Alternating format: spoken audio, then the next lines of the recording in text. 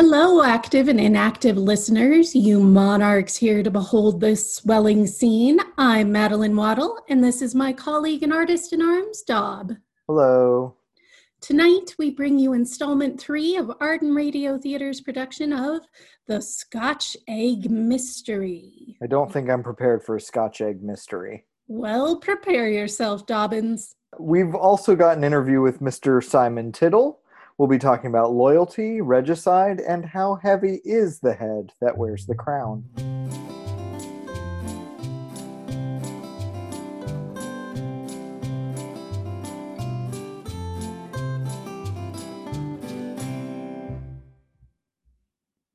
The Horn and Moon Presents is a production of 98.5 KMEW. Meow. The Cat, providing you with up-to-the-minute arts coverage for the Arden County area. This week's arts calendar is actually dominated by one of the biggest tragedies our local arts community has ever faced.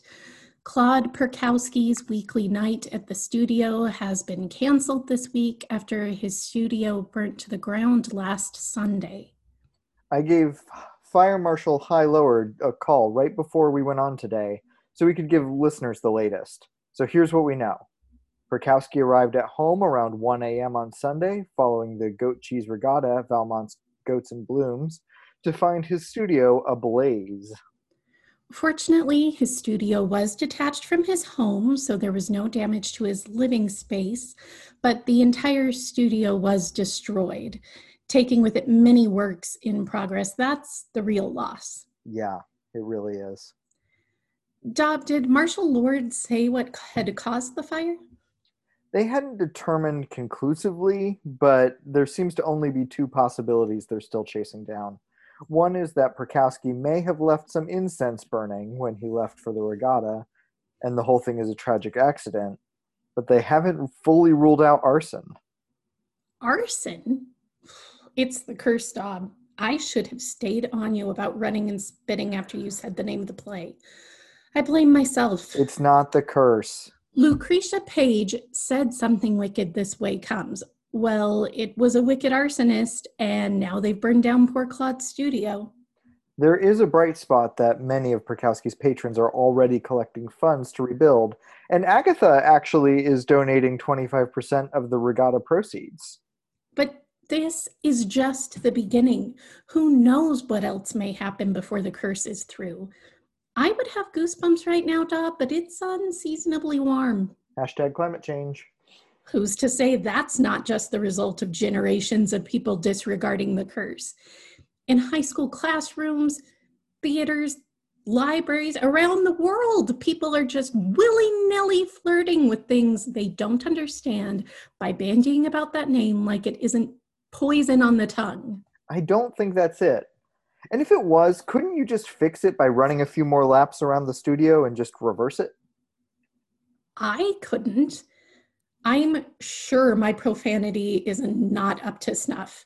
I've never even been to sea. So we're stuck here, victims to the whims of an unreliable and inconsistent superstition. Lucretia got a warning. What good is a warning if you can't do something about it? There has to be a way to counteract it. Hey man, it's your curse. Remove it if you want. I don't care, as I very much do not believe in it. I'll say the title of the play till I'm blue in the face. Macbeth. Macbeth. Macbeth! I can't even believe what I'm hearing right now, Dob. You don't believe in a curse that's been documented for hundreds of years? How has it been documented? In anecdotes? Anecdotes aren't documentation. I'm sure somewhere there's someone with a lot of advanced degrees who would have a very carefully crafted argument to prove you wrong. But all I can say is I believe it. You believe that if you say the name Macbeth, terrible things will happen to the production. For real. You really think that will happen? Yeah. So, go do something about it. Run, spit, curse the thing. Go do it. I'm not going to. But if you really believe it, you should start spitting and running because installment 3 is ready to go any minute. Ugh, but I don't want to. Oh, do you want the installment to crash and burn? Dob, you know nothing's going to happen because you said something. The curse is just fun. And Claude is always burning incense. There's nothing supernatural there. But why do you and your Vulcan like cohorts have to stomp on the fun by refusing to participate? By refusing to participate in superstition? By refusing to participate in a tradition that people enjoy, that gives us a sense of shared culture and camaraderie. Wait, that's what it does? I mean, doesn't it? Listeners, what do you think? The curse of the Scottish play. Real curse, real bonding, fake on all levels? Get at us. Facebook, email, Twitter. Also, sign up now for Angus Mobile's Morris Dance for World Peace. 9 non-stop days of jingle bells and large spoons, all for a good cause. Sign up at the Arden Community College Student Union and start gathering those pledges. But for now, sit back and enjoy installment 3 of Mac Death. Murder most foul.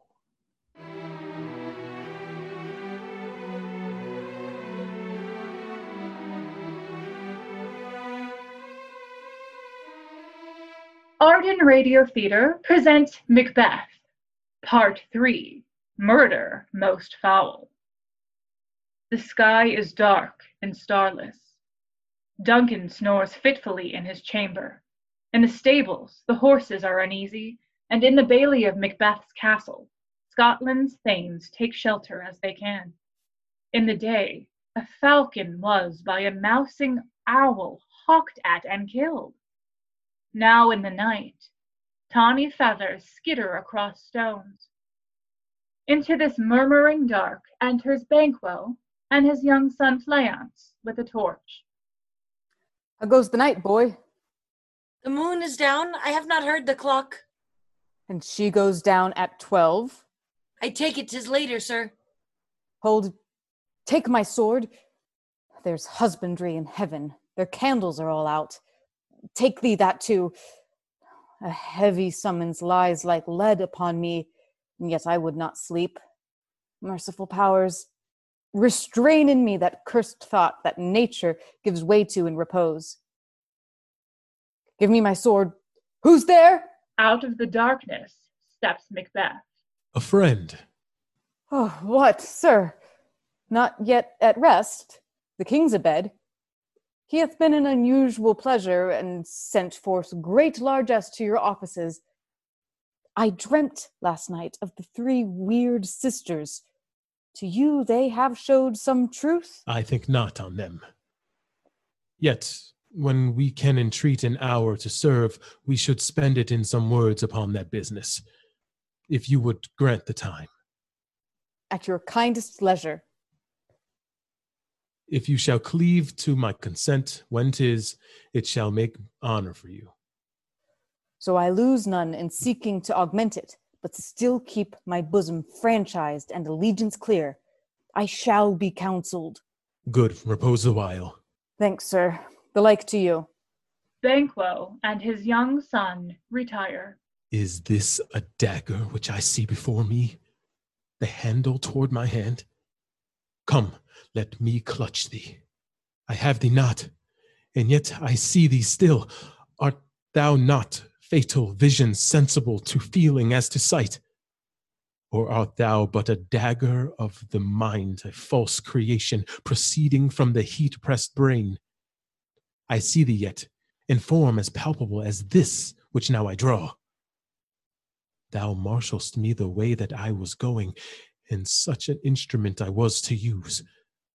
Mine eyes are made the fools out of the other senses, or else worth all the rest. I see thee still, and on thy blade and dudgeon gouts of blood, which was not so before. There's no such thing. It is the bloody business which informs thus to mine eyes. Now o'er the one-half world nature seems dead, and wicked dreams abuse the curtained sleep. Witchcraft celebrates Pale Hecate's offerings and withered murder. Alarmed by his sentinel, the wolf moves like a ghost. Thou sure and firm set earth, hear not my steps, which way they walk, for fear the very stones prate of my whereabout, and take the present horror from the time which now suits with it. Whiles I threat, he lives. Words to the heat of deeds too cold breath gives. I go, and it is done. The bell invites me. Hear it not, Duncan, for it is a knell that summons thee to heaven or to hell. Within, the lady of the castle returns to her chambers from a dark errand. That which hath made them drunk hath made me bold.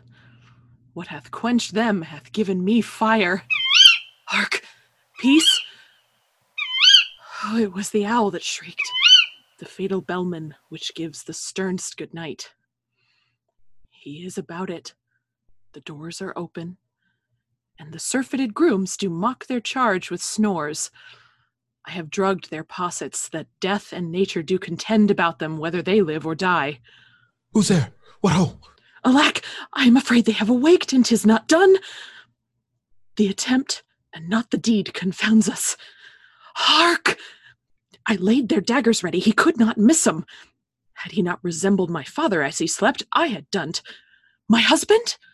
I have done the deed. Didst thou not hear a noise? I heard the owl scream and the crickets cry. Did you not speak? When? Now. As I descended? Aye. This is a sorry sight. A foolish thought to say, a sorry sight. There's one did laugh in his sleep, and cried, Murder! That they did wake each other. I stood and heard them. But they did say their prayers and addressed them again to sleep. There are two lodged together? One cried, God bless us, and amen. The other, as they had seen me with these hangman's hands, listening their fear, I could not say amen. When they did say, God bless us. Consider it not so deeply. But wherefore could not I pronounce amen? I had most need of blessing, and amen stuck in my throat. These deeds must not be thought after these ways, so it will make us mad. Methought I heard a voice cry, Sleep no more, Macbeth does murder sleep. The innocent sleep. Sleep that knits up the raveled sleeve of care, the death of each day's life, sore labor's bath. Balm of hurt minds, great nature's second course, chief nourisher in life's feast.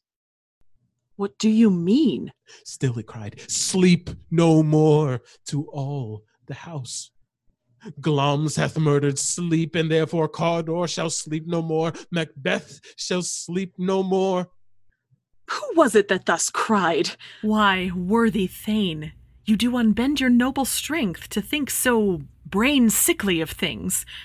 Go, get some water, and wash this filthy witness from your hand. Why did you bring these daggers from the place? They must lie there. Go, carry them, and smear the sleepy grooms with blood. I'll go no more. I am afraid to think what I have done. Look on't again, I dare not. Infirm of purpose, give me the daggers. The sleeping and the dead are but as pictures. 'Tis the eye of childhood that fears a painted devil. If he do bleed, I'll gild the faces of the grooms withal, for it must seem their guilt. Whence is that knocking? How is't with me, when every noise appalls me? What hands are here? Ah! They pluck out mine eyes. Will all great Neptune's oceans wash this blood clean from my hand? No.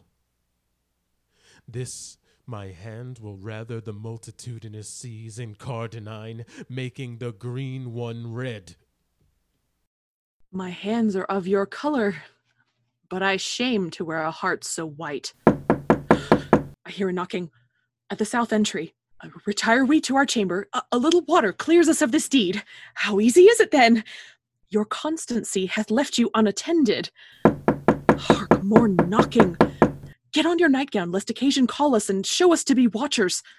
Be not lost so poorly in your thoughts. To know my deed, 'twere best not know myself. Wake, Duncan, with thy knocking. I would thou couldst. In the gatehouse, the ominous knocking awakens the porter. Here's the knocking indeed. If man were porter of Hellgate, he should have old turning the key. Knock, knock, knock. Who's there in the name of Beelzebub? Oh, there's a farmer that hanged himself on the expectation of plenty. Come in time. Have napkins enough about you. Here you'll sweat for it. Knock, knock. Who's there in the other devil's name? Faith, here's an equivocator that could swear in both the scales against either scale, who committed treason enough for God's sake, yet could not equivocate to heaven. Oh, come in, equivocator. Knock, knock, knock. Who's there? Faith, here's an English tailor come hither for stealing out of a French hose. Come in, tailor. Here you may roast your goose. Knock, knock. Never at quiet. What are you? But this place is too cold for hell. I'll devil porter it no further. I had thought to have let in some of all professions that go the primrose way to the everlasting bonfire. Anon, anon. I pray you remember the porter. Was it so late, friend, ere you went to bed, that you do lie so late? Faith, sir, we were carousing till the second cock. And drink, sir, is a great provoker of three things. What three things does drink especially provoke? Marry, sir, nose painting, sleep, and urine. Lechery, sir, it provokes and unprovokes. It provokes the desire, but it takes away the performance. Therefore, much drink may be said to be an equivocator with lechery. It makes him, and it mars him. It sets him on, and it takes him off. It persuades him, and disheartens him, makes him stand to, and not stand to. In conclusion, equivocates him in the sleep, and giving him the lie, leaves him. I believe drink gave thee the lie last night. Is thy master stirring? Our knocking has awaked him. Here he comes. Good morrow, noble sir. Good morrow, both. Is the king stirring, worthy thane? Not yet. He did command me to call timely on him. I have almost slipped the hour. I'll bring you to him. I know this is a joyful trouble to you, but yet 'tis one. The labor we delight in physics pain. This is the door. I'll make so bold to call, for 'tis my limited service. Goes the king hence today? He does. He did appoint so. The night has been unruly. Where we lay, our chimneys were blown down, and, as they say, lamentings heard of the air, strange screams of death, and prophesying, with accents terrible, of dire combustion and confused events new hatched to the woeful time. The obscure bird clamored the livelong night. Some say the earth was feverous and did shake. 'Twas a rough night. My young remembrance cannot parallel a fellow to it. Oh, horror, horror, horror! Tongue nor heart cannot conceive nor name thee. What's the matter? Confusion now hath made his masterpiece. Most sacrilegious murder hath broke up the Lord's anointed temple, and stole thence the life of the building. What is't you say? The life? Mean you his majesty? Approach the chamber, and destroy your sight with a new gorgon. Do not bid me speak. See, and then speak yourselves. Awake! Awake! Ring the alarm bell! Murdered and treason! Banquo Malcolm, awake! Shake off this downy sleep, death's counterfeit, and look on death itself. Up, up and see the great doom's image. Malcolm, Banquo, as from your graves rise up and walk like sprites to countenance this horror. Ring the bell!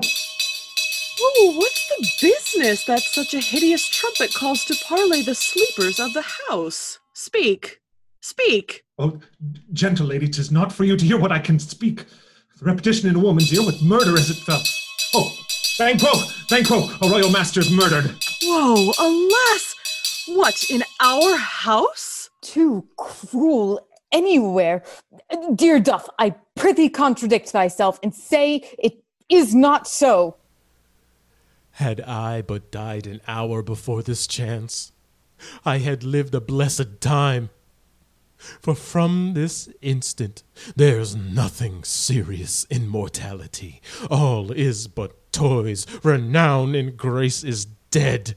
The wine of life is drawn, and the mere lees is left this vault to brag of. What is amiss? You are, and do not know it. The spring, the head, the fountain of your blood is stopped. The very source of it is stopped. Your royal father's murdered. Oh, by whom? Those of his chamber, as it seemed, had done it. Their hands and faces were all badged with blood. So were their daggers, which, unwiped, we found upon their pillows. They stared and were distracted. No man's life was to be trusted with them. Oh, yet I do repent me of my fury that I did kill them. Wherefore did you so? Who can be wise, amazed, temperate and furious, loyal and neutral in a moment? No man. The expedition of my violent love outrun the pauser reason. Here lie Duncan, his silver skin laced with his golden blood, and his gashed stabs looked like a breach in nature for ruin's wasteful entrance. There, the murderers, steeped in the colors of their trade, their daggers unmannerly breached with gore. Who could refrain? That had a heart to love, and in that heart courage to make love known.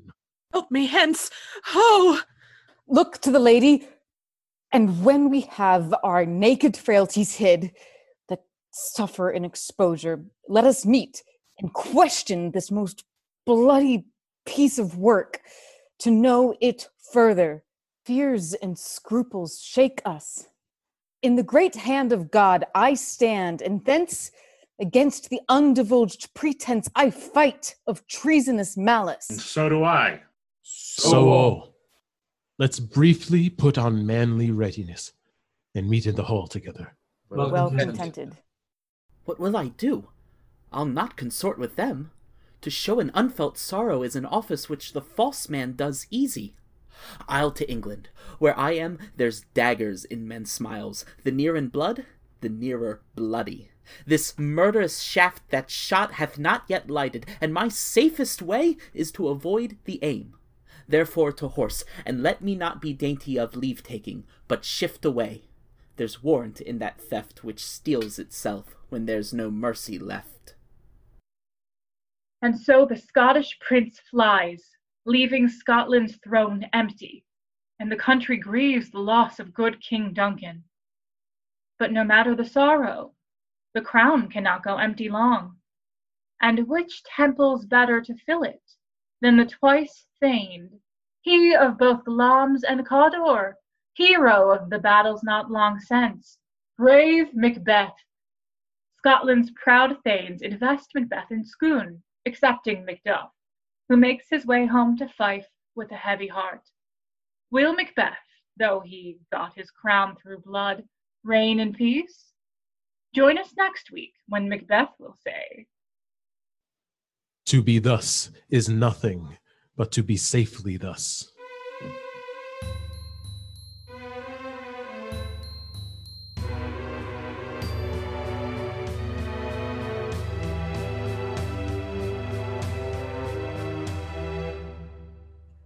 Wow. The tension is really ratcheting up. I heard Spalberg say it plays like a freight train from here on out. No stopping.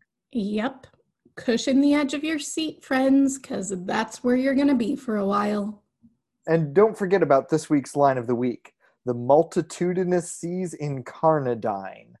Mention the line of the week at Filario's Pizza Pie for $5 off a brick oven pizza. Now, Waddle, while we wait for our guest, there's something important we need to discuss because there is a lot of buzz about something brought up in our first episode. Have you given more thought about directing next season? No. A lot of our listeners have been talking about it. Charmian Bear 23 tweeted, "We've been listening to Waddle's great ideas for years. Let's hear a Waddle show happen. Hashtag Waddle-ear. Hashtag it's about time. Hashtag walks like a duck must be a Waddle." It's very kind, and I appreciate the sentiment. And but Gloucester's Eyes said, "Waddle's been talking the talk. Time for her to start walking or waddling the walk. Hashtag Waddle-ear." That's 2 hashtags. That's all it takes to be trending in this county. I mean, that's great. But if Chance will have me direct, then Chance can beret me. I think you should do it. Why? Why not? For now, let's just welcome to the microphone art actor and Vice President of Internal Affairs and Public Relations for Helicanus Corps, Mr. Simon Tiddle. Hello, Ms. Waddle, Mr. Daub. I'm curious what it was like, Mr. Tiddle, waiting for this interview while listening to an installment that you're not even taking part in. Oh, it was delightful. I simply availed myself of the snacks in the green room, and I listened to all of my fellow actors put on their great work. Even though you didn't have lines tonight, I feel like Duncan was still a definite presence in tonight's installment, as he was murdered on air or slightly off air, but then discussed later. Was there anything surreal about hearing actors describe your gory demise? I don't know if I would call it surreal. I was just there listening to the episode and eating the snacks and listening to my fellow actors. I don't really have that much of an imagination to think about it very much more than that. You have played a lot of kings and pseudo-kings for art in the past. Duncan is king, but he's different from some of the others you've played. He's not a soldier like Antony. He's not a would-be tyrant like Cymbeline or a usurper like Henry. He's the good King Duncan, after all. Does that gentleness make him a weaker king or just a different king from some of these other guys? I don't know if I'd call him weaker. I'd more say that he's just a little naive. I mean, Henry IV was more calculating, always having a plan of what's in front of him. Duncan doesn't always see what's happening in front of him.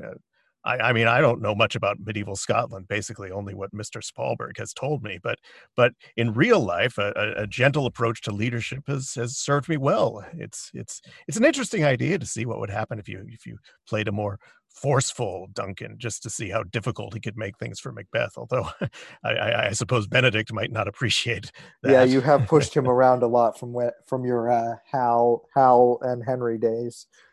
Indeed. Have you brought any of your real life to bear in playing all these kings? I mean, in real life, I don't think, no offense, you're a particularly kingly man, and you certainly lack some of the more, I guess, power-hungry aspects of some of these kings. Well, I mean, I like to think that my work at Helicanus has been helpful in teaching me how to be a king. I mean, similarly, you have to lead your subjects. Not that I think of my employees as subjects, but it's just a matter of, thinking of yourself as a king, speaking and moving in a kingly manner. And it's not really something that comes naturally to me, but the folks at art think I can do it, and I'm happy to do it when I can. Is there a gentleness to Duncan that you think ultimately leads to his demise? I mean, like, is there an inherent vulnerability into being a gentlemanly king? Well, I don't know about gentleness. As I said before, he does have a certain naivete. But I mean, I suppose just about any king has to be ruthless in some way. I will say that he, as Mr. Spalberg pointed out, he's not the most forward-looking king in the world. He simply makes his son his successor when there wasn't actually any sense of a son necessarily being a successor at the time in Scotland, from what I understand. Speaking of fathers and sons, later we're going to see you play Seward, who is a very different Yes. kind of leader and a very different kind of father. Without spoiling too much that's to come, I'm curious what you made of the differences between the two roles. Well, old Seward is very different than Duncan. Certainly, he's a man of war and has his head screwed on tight. This is where I think that my time spent with the Arden County National Guard comes into play. And we haven't done it yet, of course, but based on rehearsals, I think it's going to be very fun to play when we get to it. I know I'm looking forward in particular to finding a different voice for old Stewart, something that'll keep him distinct from Duncan. I have my little moments of actorly flair, you see, and that's one of them. We love that actorly flair. It's what gets us through every show. One day I'll find mine, I'm sure. You've got it, Dob. It's just hiding. Reading between the lines, I always like to think about Macbeth as a surrogate son to Duncan. And as we mentioned earlier, Benedict played your son in Henry IV. Did you feel like that father-son connection was still at play this time? It was still at play, but it was very different. I mean, a lot of things have been different in this show, but I mean, I don't mean to say anything out of turn. Once you've established that father-son connection in a play, it never really goes away. I would say that fatherhood is such an important theme for you in this play, and maybe in the play in general. Duncan and Seward are both not just leaders, but fathers. And we've talked a little bit about your real life leadership skills being brought to the air, but what about your experience as a father? How has that informed your approach to these roles? Well, I would say really that the greatest thing about being a father, of course, is love. And when you know that you love your child, and in this case, I think there is probably there certainly was love between Henry and Prince Hal, and I think there is a kind of love between Duncan and Macbeth at first. It may not be super mutual, otherwise you would think he wouldn't have killed me, but I think that sort of, as long as you have that sense of love in your portrayal, it can't help but be truthful. Lovely. I mean, you are, of course, the head of the Tiddle clan, the Barrymores of Arden County. I don't know about that. It's a dynasty, not unlike the Tiddle Tulip dynasty from days of yore. But you've been in productions with your wife, your son, your youngest daughter, but this marks the first time you've shared the air with your daughter, Celia.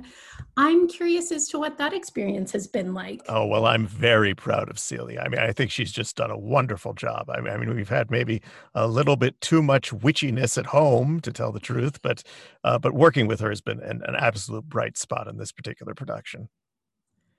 Of course, speaking of witchiness, the curse has been dogging this production. Have you experienced any effects of that? Oh, I don't know. Apart from stubbing my toe on the walk into the studio today, I don't think that I believe in curses, really. I mean, I'm not much of a theater person. I wasn't even aware of the superstition about the name of the play until I heard you two talking about it. Things have been a little on edge in this production about whether that's a curse or if there's just a different set of people in the studio. I couldn't tell you. I don't put much stock into curses myself, though. Now that's interesting. I know I'm just the sound guy, so I'm a bit outside the process, an objective observer. But not this time, Dob. Well, for these beginning scenes, I'm still not really part of it. But I've got to agree, I have observed a certain uneasiness about this production, and I'm not comfortable assigning that to a curse either. How would you say this is comparing to your past art experiences? Well, as I said, there's no doubt that it's a little more tense. performance. I mean, I don't want to speak out of turn. I have great respect for all of my fellow actors, but it was a bit more fun to play Henry or Anthony than it has been to play Duncan. I don't know. Like I said, I wouldn't apply that to the curse. I would simply say that it's a different set of people, and maybe we just have to get outside of our heads, if you will, and just enjoy our time in the studio. I think it's sort of been interesting as well, just speaking to this point. Spalberg, a totally new director for art, and making some unexpected casting choices. And it's been interesting to see how the cast sort of rises to that occasion. What do you have any impressions of some of our new coming actors? You know, we have Pete Neptune as Angus, or Angus Mobile as Lennox, and of course your daughter Celia. And I think they're all three bringing this exciting new energy into the room. Have you experienced any of that? Well, I did listen. Celia is a devoted listener to your show, and she did share with me your predictions for the casting, and I noticed that you got almost none of those right. So I suppose you guys were surprised as I was that I was Duncan. But I think that all of the new folks have just done a wonderful, wonderful job, and you know, I can't say that I know all of them all that well. But certainly I've had very few complaints in terms of their actual performances, and I hope that I can work with some of them again. Great. And typically we have both you and your wife Octavia in the art shows. This time, of course, Octavia unfortunately didn't join us. But you've never actually been able to play directly opposite each other. Is that something you're interested in, or is it somehow easier being able to play off strangers? Oh, it would be a dream come true to be able to play opposite my dear Octavia. I've always seen her as the Juliet to my Romeo, if you will. I am a bit sad she wasn't able to be a part of this production, but the experience hasn't been quite the same because of that. But, you know, we get by, and when we have our balcony scenes that we play at home. Oh, that's beautiful. And a lovely note to end on. So let's wrap this up with a question from the Shakespeare bag of questions. Oh, dear. Waddle? It's everybody's favorite part. It's my favorite part. All right. Fittingly enough, tonight's Shakespeare question comes from Antony and Cleopatra. Oh. And what art thou that darest appear thus to us? And what art thou that darest appear thus to us? Well, I am Mr. Simon Tiddle that appears to you directly from Arden County's KMEW the Cat. Is that good enough? I mean, I really don't know. It's a very accurate answer, so I think we'll accept it. Wonderful. Okay, folks, join us next week for the next installment of General Douglas I Will Return MacArthur. That's the spirit, Dobbins. We'll be back with installment 4 and an interview with Meade Gander. Until then, all we have to say is this show is our show. And these dogs are my dogs. Woof woof. We're Waddle. And Dob. And this has been The Horned Moon Presents. If this podcast has offended, think that this and all is mended, that this a work of fiction is, nothing real but for coincidence. Our show is written by Merlin Q. Sell, who plays Waddle, and produced by me, Marshall B. Garrett, playing Dom. Mr. Simon Tiddle is played by Zach Brewster Geis. You can check out all of Zach's work at zachbg.com. J. Andrew Dickinson composes our music, which is mixed by Eric Bostic. Special thanks this week to Tess Garrett. You can find out more about the show and those who made it at thehornedmoonpresents.com. If you want to know more about what's going on down to the minute in Arden County, please follow us on Facebook and Twitter. So subscribe if we be friends. Next time, Macbeth the throne ascends.